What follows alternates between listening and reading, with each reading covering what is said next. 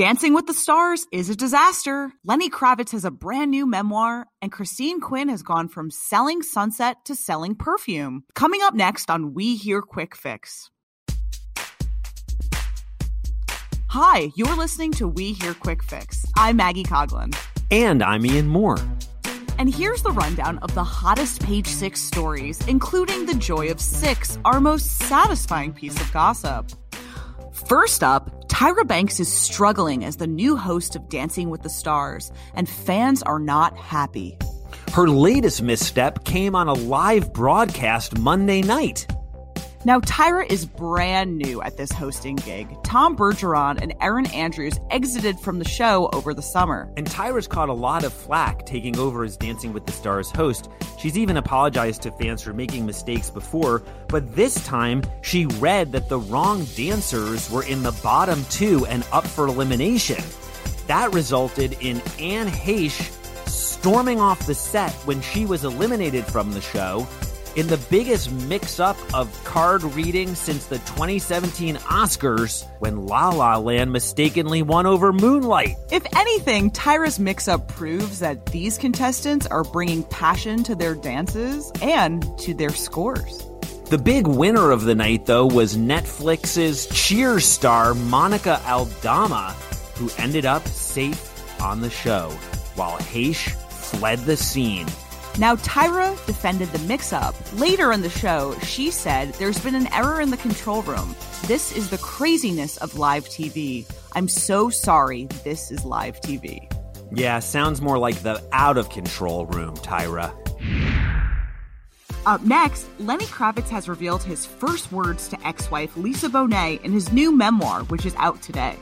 And this pickup line is extraordinarily deep from the man who said, "I wish I could fly like a butterfly." This pickup line is proof that Lenny Kravitz's good looks have gotten him quite far. So what did he say, Maggie, to Lisa Bonet? When he finally met her backstage at a New Edition concert, his first words were, "I like your hair." He writes, "It was a lame line, a stupid line, one of the worst lines in the history of bad lines, but it seemed to have worked." Man, he bit my style from Sleepaway Camp. Over time, the two became close friends, even though at the time that they met, Lenny was engaged to somebody else, a woman named Ming-Si Lau, who was nicknamed Mitzi, and he writes that Mitzi could see how obsessed Lenny was with Lisa. And her hair. He writes, "Mitzi saw my obsession with Lisa. She knew that there wasn't room in my life for both her and Lisa, and they subsequently called off the wedding." Now, before Lenny had even met Lisa Bonet, he saw her picture on the cover of a TV guide, how's that for a throwback, and told a friend, "I'm gonna marry that girl." Lo and behold, he manifested it, and it came true. Well, of course, Lenny and Lisa's love was not made to last, but they're still reportedly great friends. His new memoir is called Let Love Rule, which was the name of the last album when it was still cool to like Lenny Kravitz.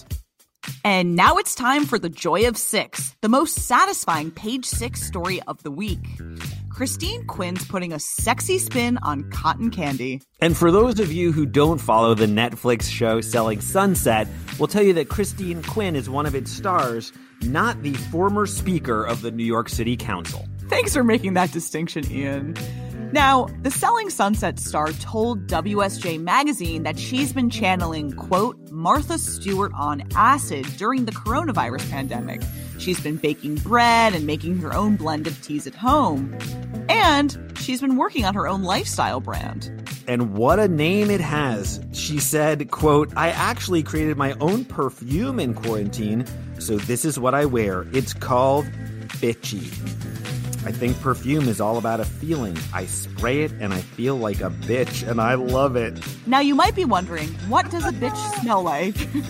I have often wondered that, Maggie. In fact, that was the title of my dissertation at Yale.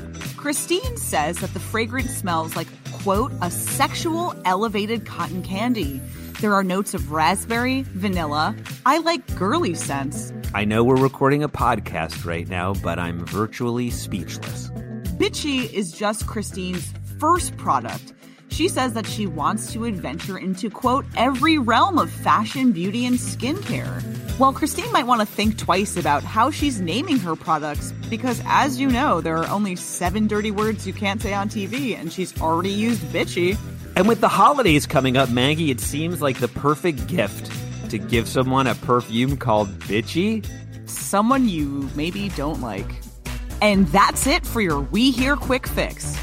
For more juicy, cotton candy smelling stories like these, you can check out page6.com. And we'll see you later.